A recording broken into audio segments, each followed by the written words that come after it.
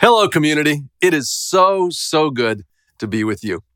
The other day, I was working out of the cafe at our Naperville Yellow Box location when an older guy walked into the building. The guy looked kind of lost, so I asked him, "Can I help you?" Well, he recognized me as the lead pastor, and for like the next 5 minutes, he proceeded to tell me how much he loved community. He loved the people. He loved you all. He loved being a part of his small group, which is actually a grief support group for those dealing with loss. And he talked about how much he loved being a part of our Christmas gift mart last year. Well, after all the compliments, he extended his hand and he showed me what he was holding. And he was holding this program from a funeral that had the picture of a young fireman right on the front. And I asked, well, who's that?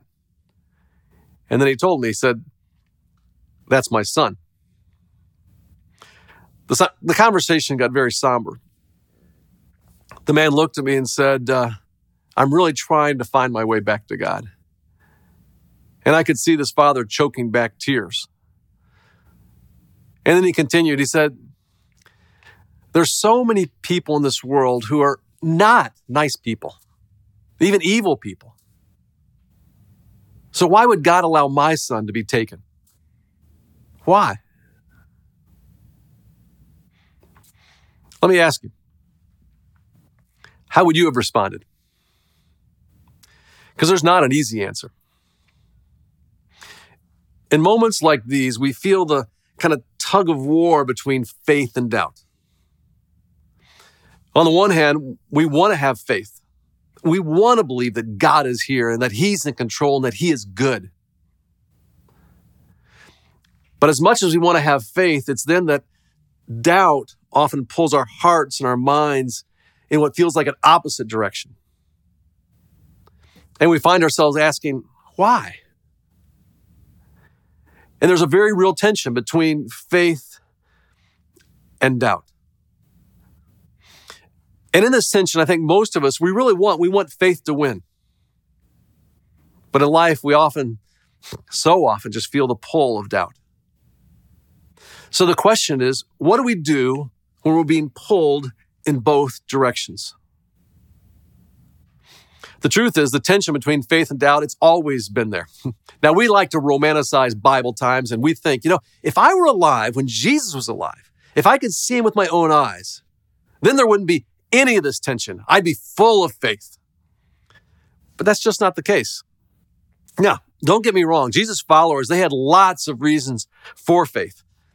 In fact, Mark, in the gospel, he tells us a story of three of Jesus' closest friends, Peter, James, and John, who have this incredible faith-building experience.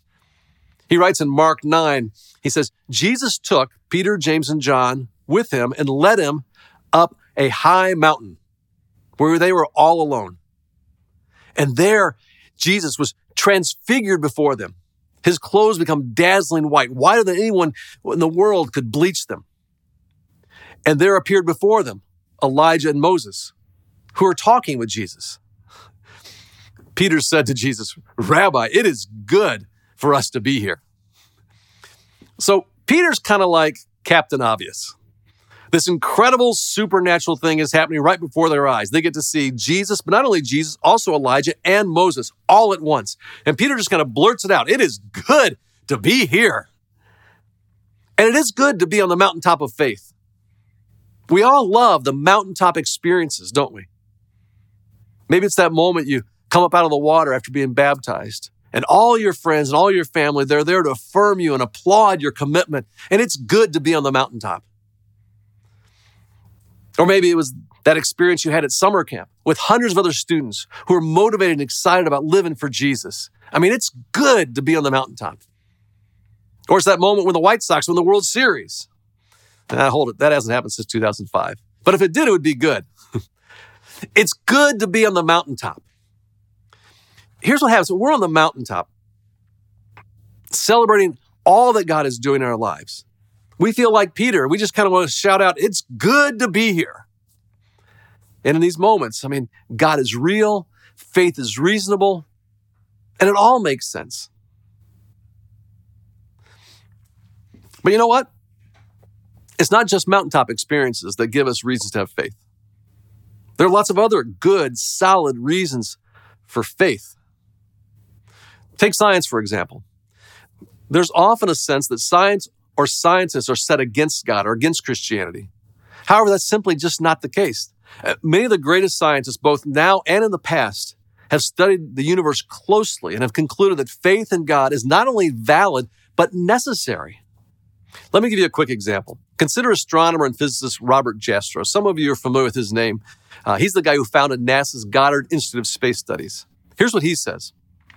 Astronomers now find they have painted themselves into a corner because they've proven by their own methods that the world began abruptly in an act of creation to which you can trace the seeds of every star, every planet, every living thing in this cosmos and on the earth. And they have found that all this happened as a product of forces they cannot hope to discover. That there are what I or anyone would call supernatural forces at work is now, I think, a scientifically proven fact.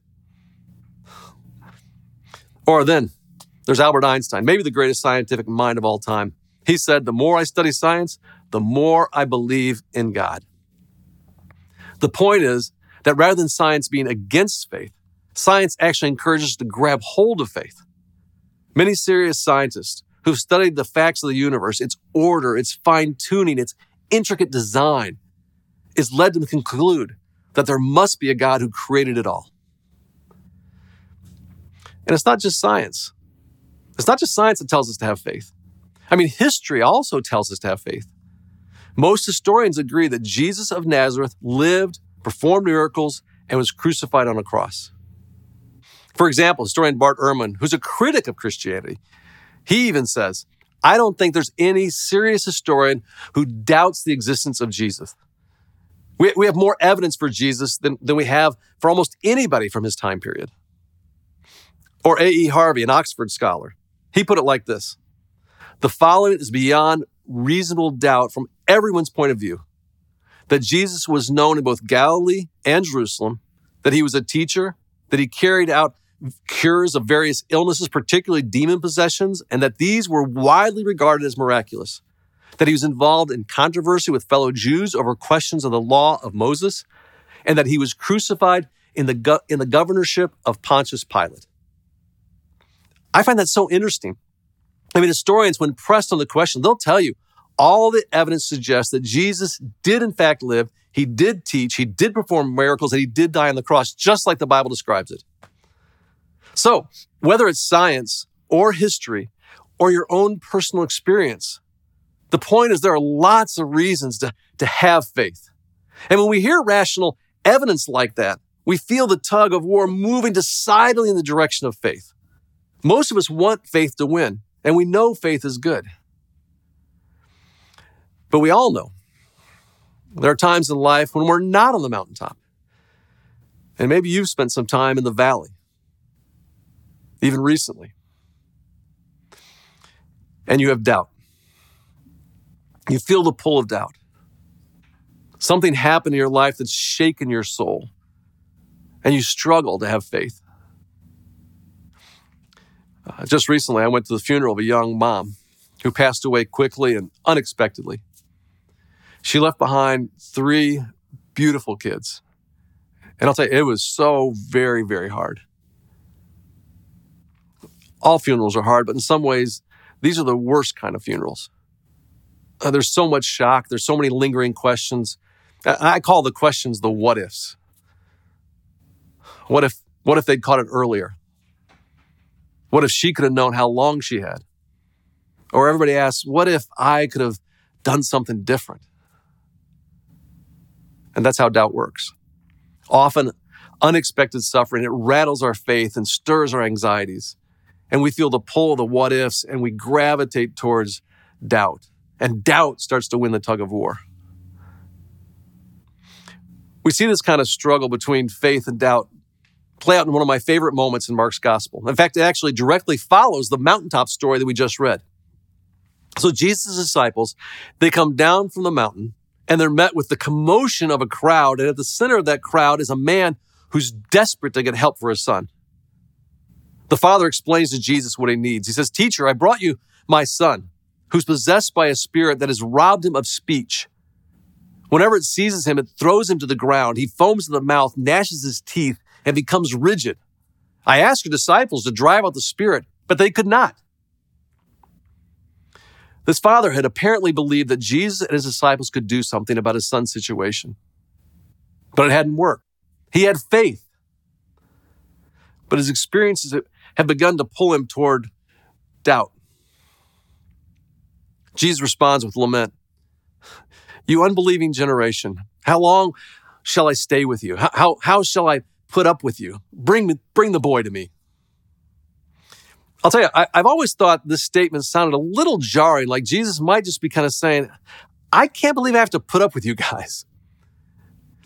However, after studying it a little more, I think it's more like Jesus is saying, I don't have that much time left with you for you guys to get this. I need you to get this. I mean, it's almost as if Jesus is saying, this anxiety that you're feeling, the questions, the what ifs, they're not going to go away. And you're not going to always have me with you like you do right now. Well, the father brings the son to Jesus. And Jesus asked the boy's father, how long has he been like this? From childhood, he answered. It has often thrown him into the fire or water to kill him. But if you can do anything, take pity on us and help us.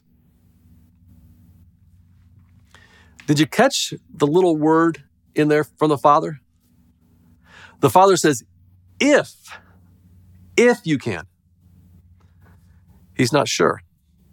I mean, nothing's worked so far. He's at the end of his rope. Nobody's been able to help his boy. And also notice the father asked Jesus to have pity. The word pity comes from the Greek word splonknon. Splonknon actually means guts or bowels. I'll tell you what, just everybody, wherever you are, say that after me. I want you to get this splonknon. Right, it even kind of sounds like guts or bowels, doesn't it? Splonknon. Well, here in this context, it means actually to have compassion. And it's interesting that the word for guts is associated with compassion. I mean, think of it this way. Have you ever traveled to a country with extreme poverty? For me, I'm thinking of my first trip to Haiti several years ago. I saw kids with no clothes or barely any clothes, homes built out of cardboard. I mean, real poverty. And I not only saw it, but I felt it. And guess where I felt it? Like in my gut, my splonknon. That's where you feel compassion. And this father says to Jesus, feel my pain. Feel it in your gut. Because I got a knot in my stomach that won't go away. I'm desperate. If you can help. The what ifs haven't gone away.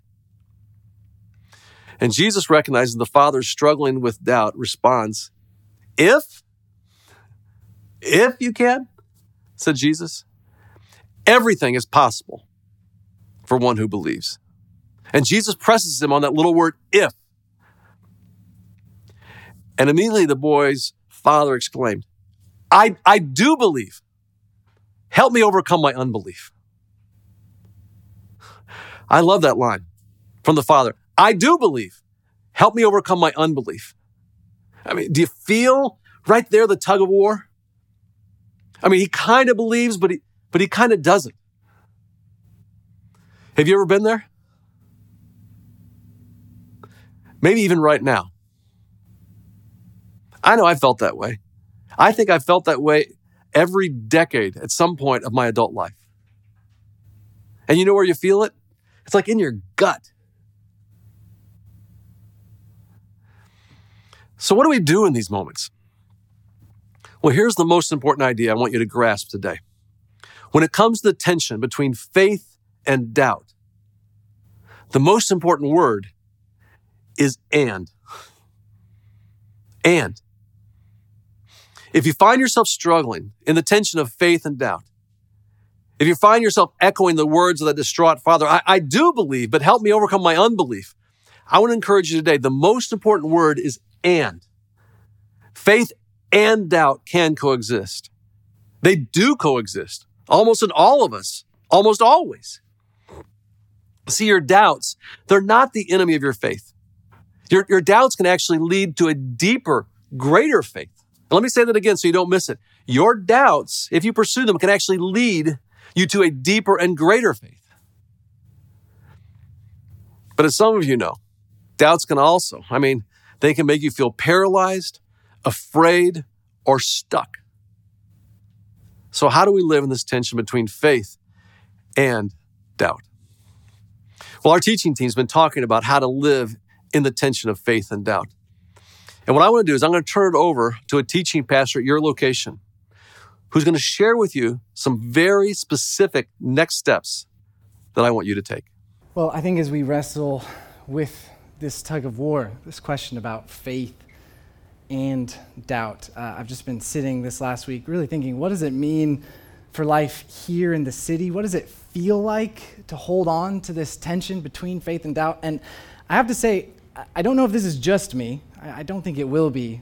But as I've been thinking about this question, I can't help but think it feels harder today to hold on to that tension than it did maybe even 10 years ago. I know I'm not that old, but even 10 years ago, it felt like it was easier to be a Christian in some ways, culturally. It was easier to just kind of hold on to that tension than some of the challenges that feel like they just assault the Christian faith today, particularly when you live in the pressure-packed ecosystem that is the city.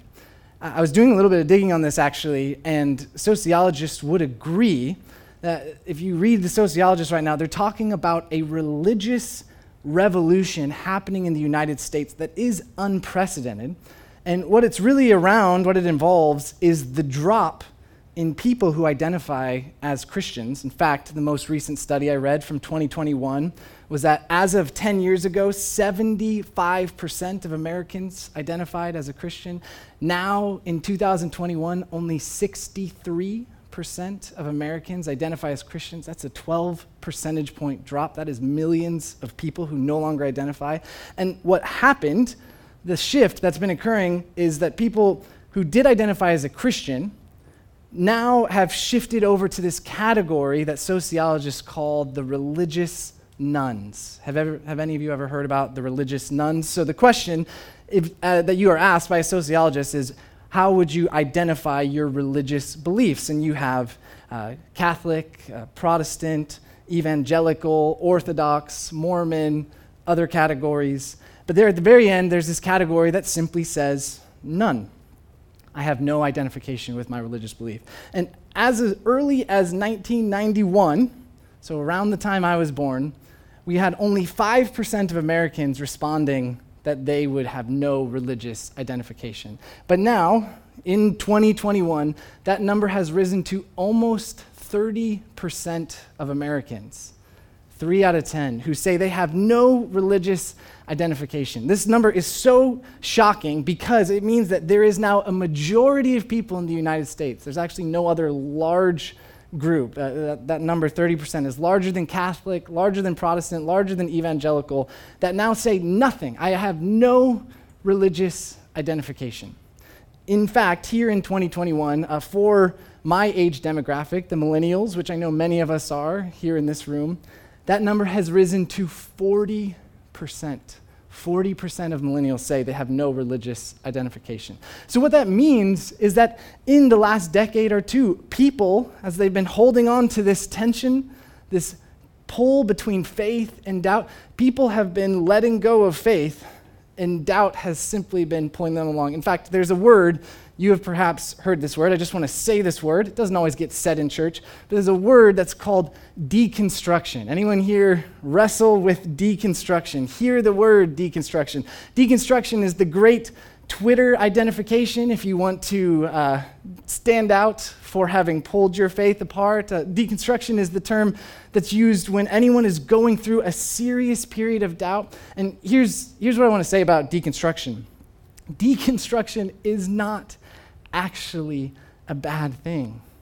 Deconstruction is a tool. In fact, the term deconstruction, which often has been associated with the evangelical faith, the term comes from this philosopher by the name of Jacques Derrida, who really mastered the art of doubt. If you've ever read Jacques Derrida, Derrida's whole thing was doubting the meaning of words, and he would press you to say, well, how do you How do you know the meaning of words? And when you start spiraling down that question, doubting the meaning of words really leads to doubting communication itself. Like if we don't have words that have meaning, it's kind of hard for us to communicate. And if we doubt communication, well, then it's really hard to know anything, isn't it? And so as you start spiraling down deconstruction, what you arrive at is really just sort of nothingness and chaos. And that in and of itself is a tool that has and continues to be very useful. Doubt presses against certainty. Doubt examines and explores that which needs to be tested. But if you were to ask Jacques Derrida about deconstruction, the interesting thing that Derrida himself would say is that deconstruction is itself not a destination. You cannot arrive at deconstruction. You can only keep deconstructing. And so there's this image that Derrida would use over and over again when he would talk about deconstruction, and that image was of a desert. A desert. Deconstruction is this place in which nothing can really grow because you've bulldozed the ground, you've pulled up all of the roots, you've examined, and you've explored. And yet, Derrida, kind of reflecting on the nature of religion to deconstruct, said, I feel sorry for those who find themselves in the desert and think that's meant to be their home. And so this morning, if you yourself have been deconstructing, I want to tell you that it is okay. Actually, deconstruction is not the enemy. Deconstruction is nothing to be afraid of. The Christian faith can and will endure deconstruction. But my deeper longing for you is that if you find yourself here in the desert of doubt this morning, just sort of overwhelmed by this tug on the rope that's been happening culturally, where it feels like friends have been deconstructing, where it feels like family members have been deconstructing, where it maybe feels like you yourself have been deconstructing, there's really three practical steps that I want to encourage you with this morning to take a step out of that desert, to, when the time is right, leave the desert behind so that you can actually find a habitable home for faith that is necessary for any life to grow. So the three steps are simply this. First, I want you to know that it is okay for you to express your doubts. I think this is one of the great gifts of the cultural shift away from religion being just sort of commonly held and accepted, and now so many of us here in this category of religious nuns. It's okay to doubt. You're not crazy for doubting. Faith is hard, right? That story from Jesus of the man who says, help me overcome my unbelief. Doubting is okay. In fact, maybe you need to doubt some of the pieces of faith you were handed as a child. Maybe you need to doubt some of the religious structures and institutions that have caused harm or that are causing harm. Maybe you need to doubt in order to discover answers to questions you've never really wrestled with before. So my first invitation here in this community, at Community Lincoln Park, is that we want to hold your doubts with you. We want to hear your doubts. But second, if you find yourself here in this desert, where the bulldozer has cleared away and you're not sure what else is going to grow, my longing for you, we've already shared this morning, is that you would join a community, that you would find a group of friends to wrestle through your doubts with. There's this beautiful image. I'm very excited this week. The Lord of the Rings TV show on Amazon is coming out. I know that was a hard pivot. I apologize. But in The Lord of the Rings, one of the most beautiful images is that of Frodo, this small, humble hobbit who finds himself holding this ring of power.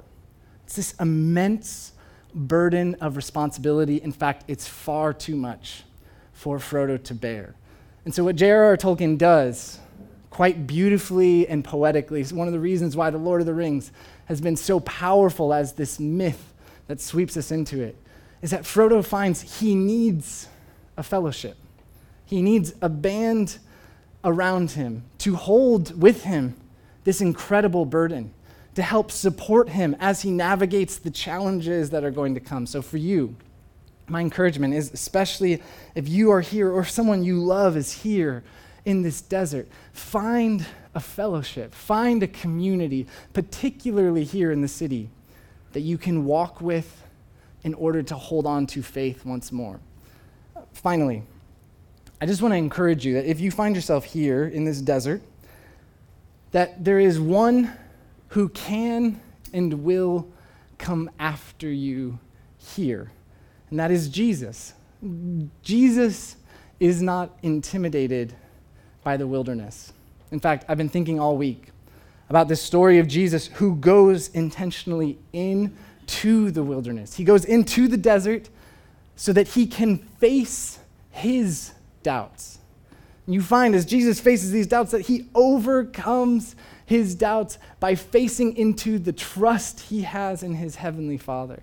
Jesus knows what it's like to live here in the desert, and yet Jesus also wants to invite you out of the desert. One of my other favorite stories in the gospel is of this man named Thomas, who finds himself, after Jesus' death, deconstructing. He's pressed against the overwhelming doubts that he has been holding. He's overwhelmed emotionally. He's distraught by the suffering that has been around him. He has these questions he doesn't have answers to. And Thomas throws a very large obstacle in front of these other disciples. He says, if you can't prove it to me, if you can't prove to me that Jesus is alive, I am never going to believe. And what I love in this story is that Jesus appears to Thomas. And rather than dismissing Thomas's deconstruction, rather than dismissing Thomas's doubts, what does Jesus do? He shows him his hands that have been pierced. He shows Thomas his side.